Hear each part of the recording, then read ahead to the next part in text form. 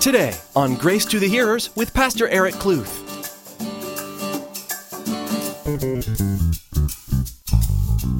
We need to stop basing our relationships things that are attached to God, like church, pastors, events, and people, because all those things are made up of people.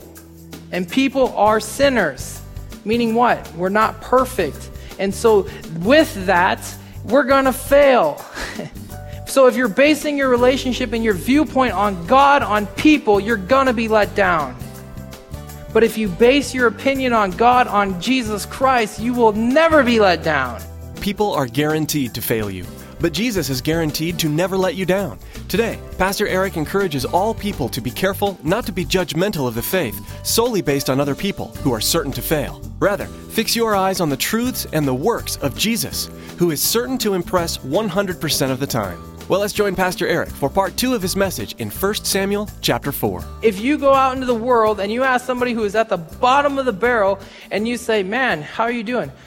And they know that you're a believer. Oh man, dude, I need to get back into church. I need to start reading my Bible more. Have you guys had those conversations? I need to get back into church. They just see you and they're like, oh, I know, I got to be back in church, man. Okay. Yeah, we want you. They think that here, if I go to church, hey, if I read my Bible, then that's what's missing in my life, and I will have success. Just like the children of Israel thought if they brought the Ark of the Covenant into their presence, that they would have success against the Philistines.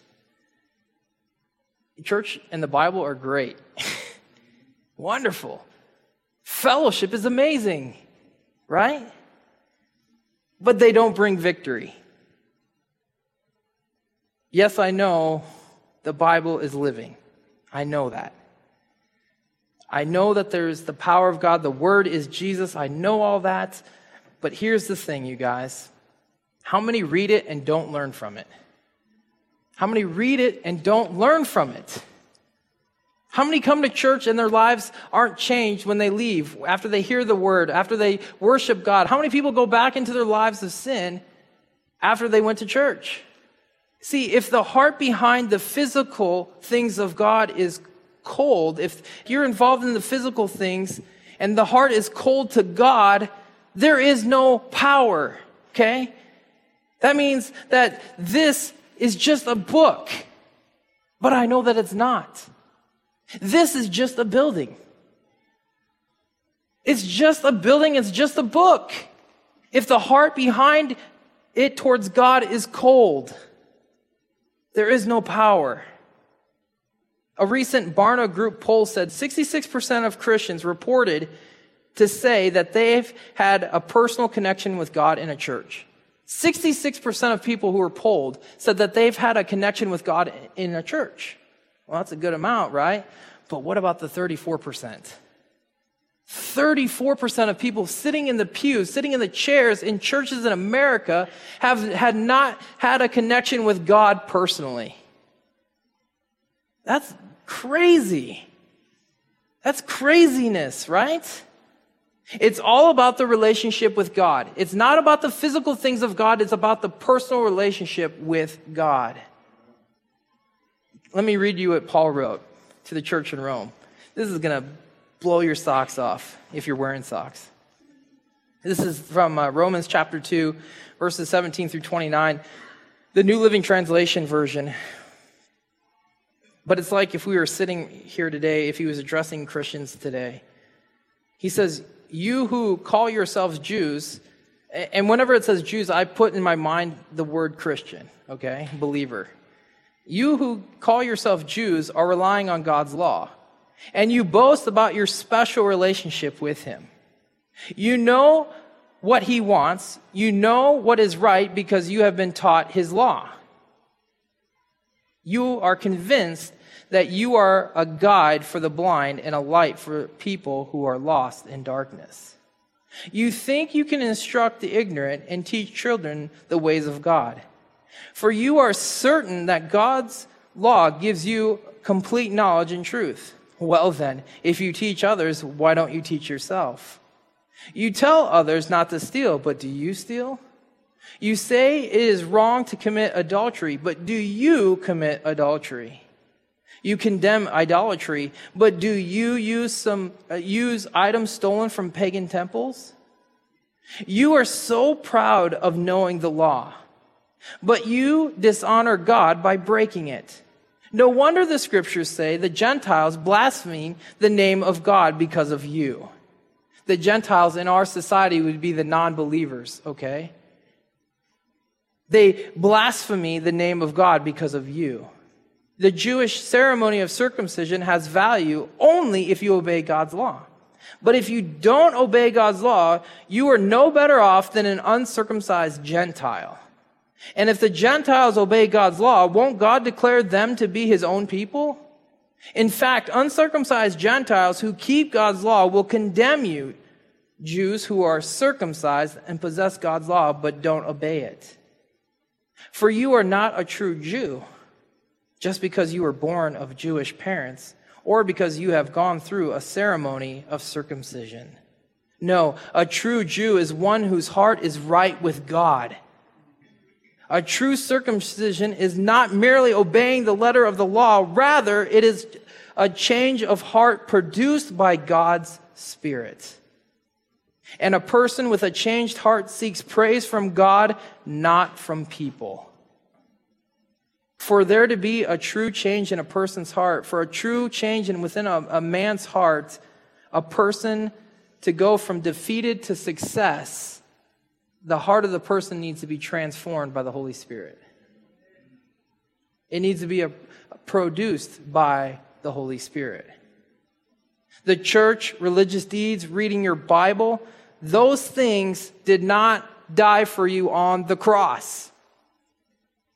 The church didn't die for you. The Bible didn't die for you. The religious deeds didn't die for you. Jesus Christ died for you. These are all tools that God uses to point people to the one who gives victory to man. The only way to have victory is if you have a personal relationship with God through Jesus Christ. Plain and simple. Charles Spurgeon, I'm reading this book called Soul Winner. I don't know if any of you have ever read the book or not. It's quite interesting. He's really hardcore, just tells it how it is. And he's like, we can't get away from the message of the cross. And it's all about the cross and not trying to build people's emotions and trying to woo them into their decisions, but just give them the fact that Jesus Christ died for them on the cross and that he was raised from the dead and he is preparing a place for them in heaven and that he is the only way. And it's not based on emotion, it's based on truth. Do we have that truth in our hearts tonight?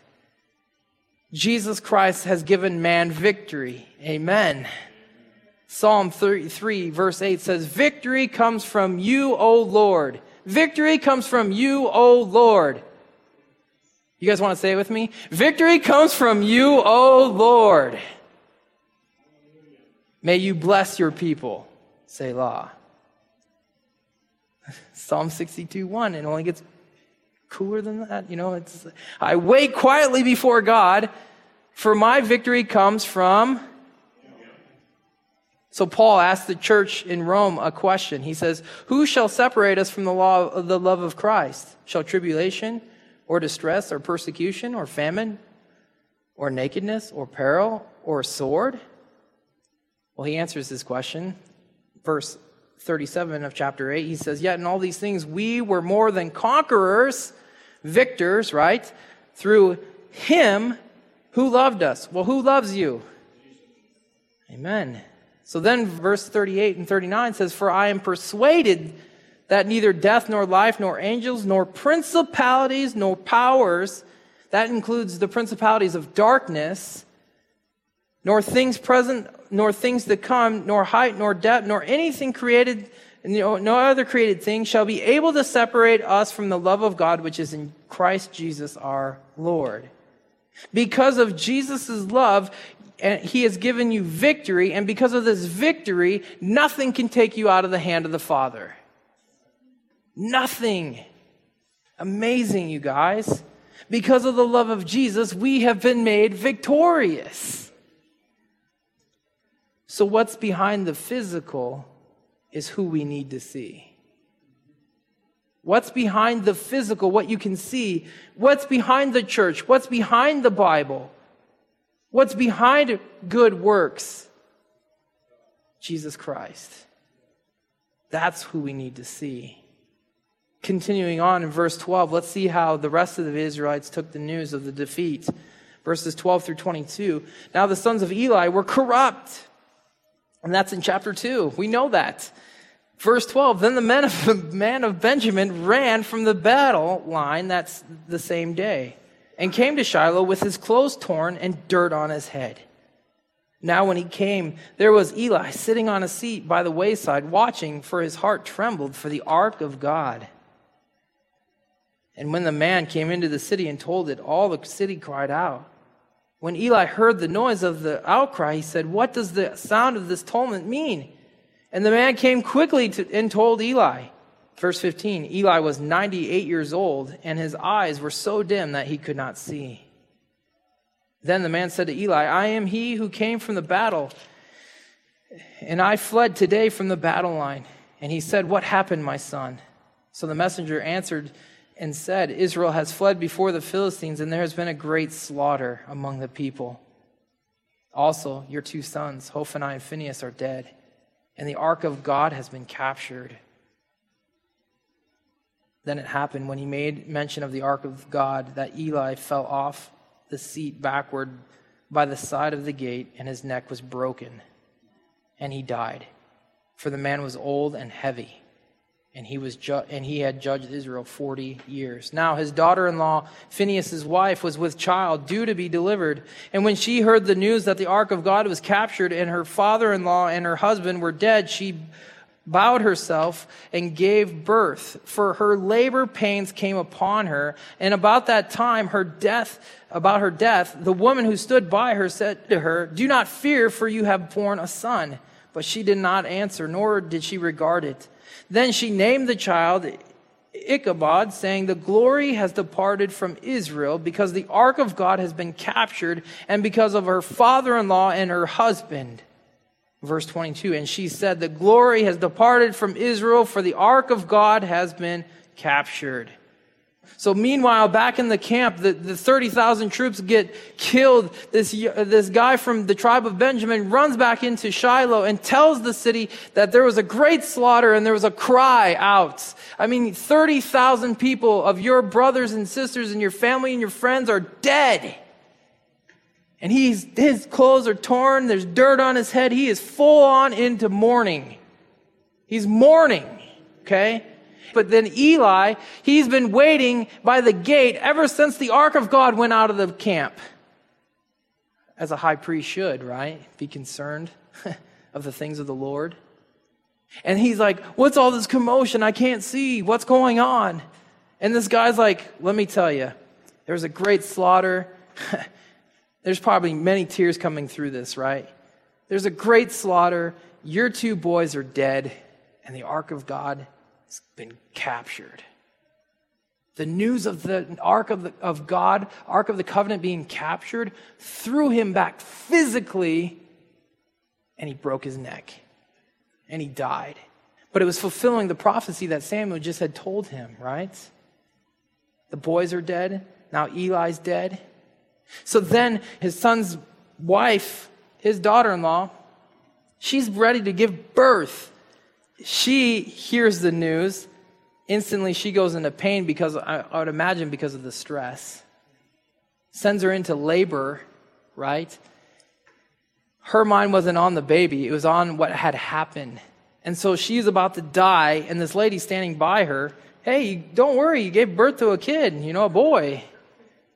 She's like, whatever, I'm not regarding him. I'm going to name his Ichabod, because the glory of God has been gone. It's gone. The glory has departed from Israel. Man, intense scene, right? So the news of the ark of God being taken brought great distress upon the people, even leading to the death of a few. The people of Israel thought the presence of the Lord departed from them because the ark was captured. They thought God had departed because the ark was captured. Let's look deeper into this. Was it because the ark was captured? No. Why had the Lord departed from them? Because of their sin. Right? Sin. Sin separates man from God.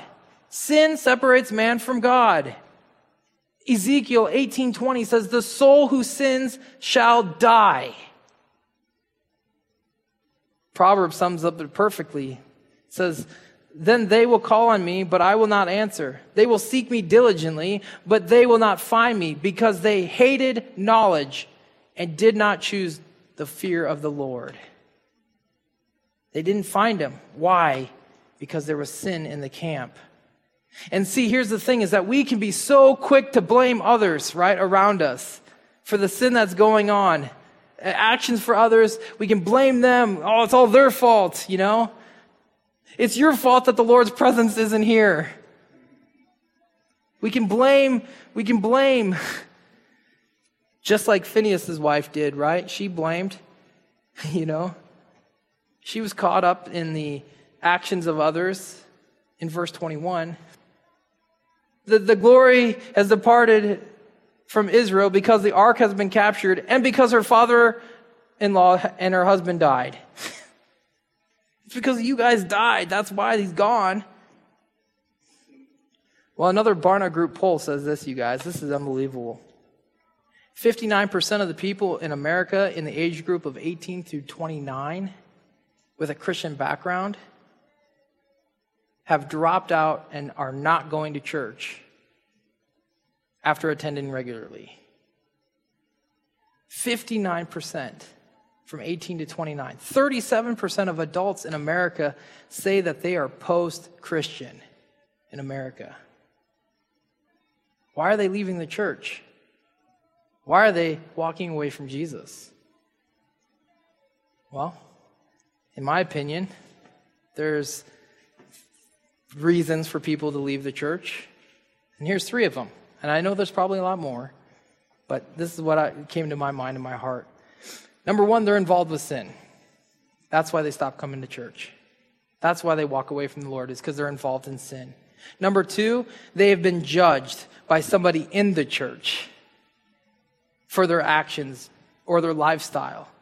They don't approve of what they wear, or, you know, they don't approve the lifestyle that they formerly lived.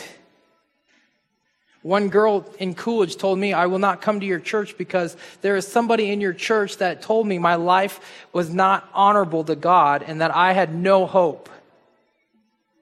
That was many years ago, okay? But the news of that just breaks my heart. Yes, the sin is not right, but to say that there's no hope, that is wrong. Because there is hope in Jesus Christ. And we as a body should be open. We should be the ER to the community and to this area for people to come in so that we can love them. Why are they not coming to church? Maybe because they've been judged in a sinful heart. We can judge, but we need to judge with God's word and with love. Come with it at love. You know what I'm saying? Does that make sense? Or they've been force-fed man's rules, aka religion. And they're done with that. I'm done with it. Don't do this. You have to wear a tie. You don't have to wear a tie. That's just minor, but here's the thing, you guys. Sin is involved with all of these. Sin is what separates man from God. Man does not separate man from God. Man does not separate man from God. Sin separates man from God. See, the glory of the Lord has departed not because of God, but it's because of sin. But by God's love and his grace, he has given man a way out of that sin. And that's through Jesus Christ, the righteous. See, here's the cool thing, you guys. This is worth taking notes. I write it down. I'm like, write this down. God has not forsaken you. He has forgiven you. He has not forsaken you. He has forgiven you. So we need, when I say we as human beings need to stop basing our relationship with God with the physical things and start basing our relationship with the one who matters, Jesus Christ. We need to stop basing our relationships, things that are attached to God, like church, pastors, events, and people, because all those things are made up of people. And people are sinners. Meaning what? We're not perfect. And so with that, we're going to fail. So if you're basing your relationship and your viewpoint on God, on people, you're going to be let down. But if you base your opinion on God, on Jesus Christ, you will never be let down. Focus on a relationship with God personally through Jesus Christ. What I say is that we need to be praying for purity. Praying that it starts with us, church, that we have God seek our hearts, that if there's anything impure, that we acknowledge that and confess it before the Lord so that he can remove it. It starts with us, you guys. It starts with us praying for purity. And when it comes to sin, we're all in the same boat. Let us recognize the sin and turn to the one who removes it. Let's not hide it. Let's bring it to the surface. Let it come forth to the Lord. Not in the fear of judging, because that's why probably a lot of people don't confess their sins to others, because they don't want to be judged. Well, that's the enemy trying to hold you back from being delivered. And I don't want to stand for that anymore. I don't want to stand for the lie anymore. I want to stand for the truth and come before God and let him remove it.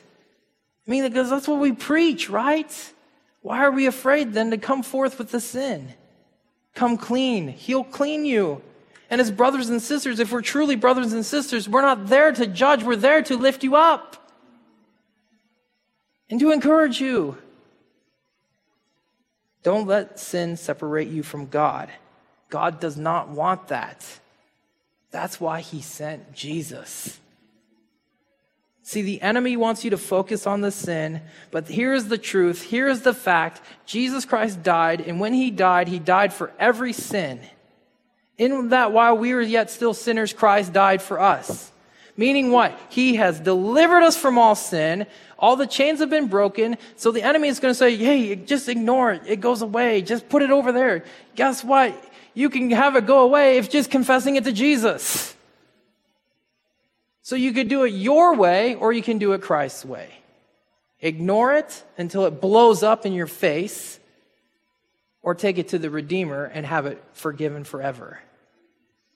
The option is yours. Listen to the words spoken by the Holy Spirit through James. And the prayer of faith will save the sick, and the Lord will raise him up. And if he has committed sins, he will be forgiven. Listen to this. Perk the ears. Pay attention. Open the eyelids. Even if you have to bring your fingers to your eyes, to open up, to pay attention to this. Confess your trespasses to one another and pray for one another that you may be healed. The effective, fervent prayer of a righteous man avails much. You've been listening to Grace to the Hearers, the radio ministry of Pastor Eric Kluth of Calvary Chapel Coolidge in Coolidge, Arizona. CD copies of today's study are available when you email us at info@gracetothehearers.com. That's info@gracetothehearers.com. Today's message, as originally presented at Calvary Chapel Coolidge, can be downloaded from our website at gracetothehearers.com. If you can't get to your computer to download or place an order, you can always call us at 520-723-7047. We'll be happy to help you. Again, that number is 520-723-7047. We are so blessed by the technology that we have these days. Most of us have numerous versions of the Bible, and now with mobile technology, we have the Bible right on our phones and tablets. Grace to the Hearers is available in podcast format for use on any device. Simply log on to gracetothehearers.com and follow the links to subscribe to the Grace to the Hearers podcast. or simply search for Grace to the Hearers in the iTunes Store. Again, our web address is gracetothehearers.com. Subscribing to a podcast like Grace to the Hearers is a wonderful way to infuse God's Word into your everyday life. Please log on to gracetothehearers.com today and subscribe to the Grace to the Hearers podcast. Now, please place a marker in your Bibles and make plans to join us again. Pastor Eric will continue teaching verse by verse through the book of 1 Samuel, right here on Grace to the Hearers.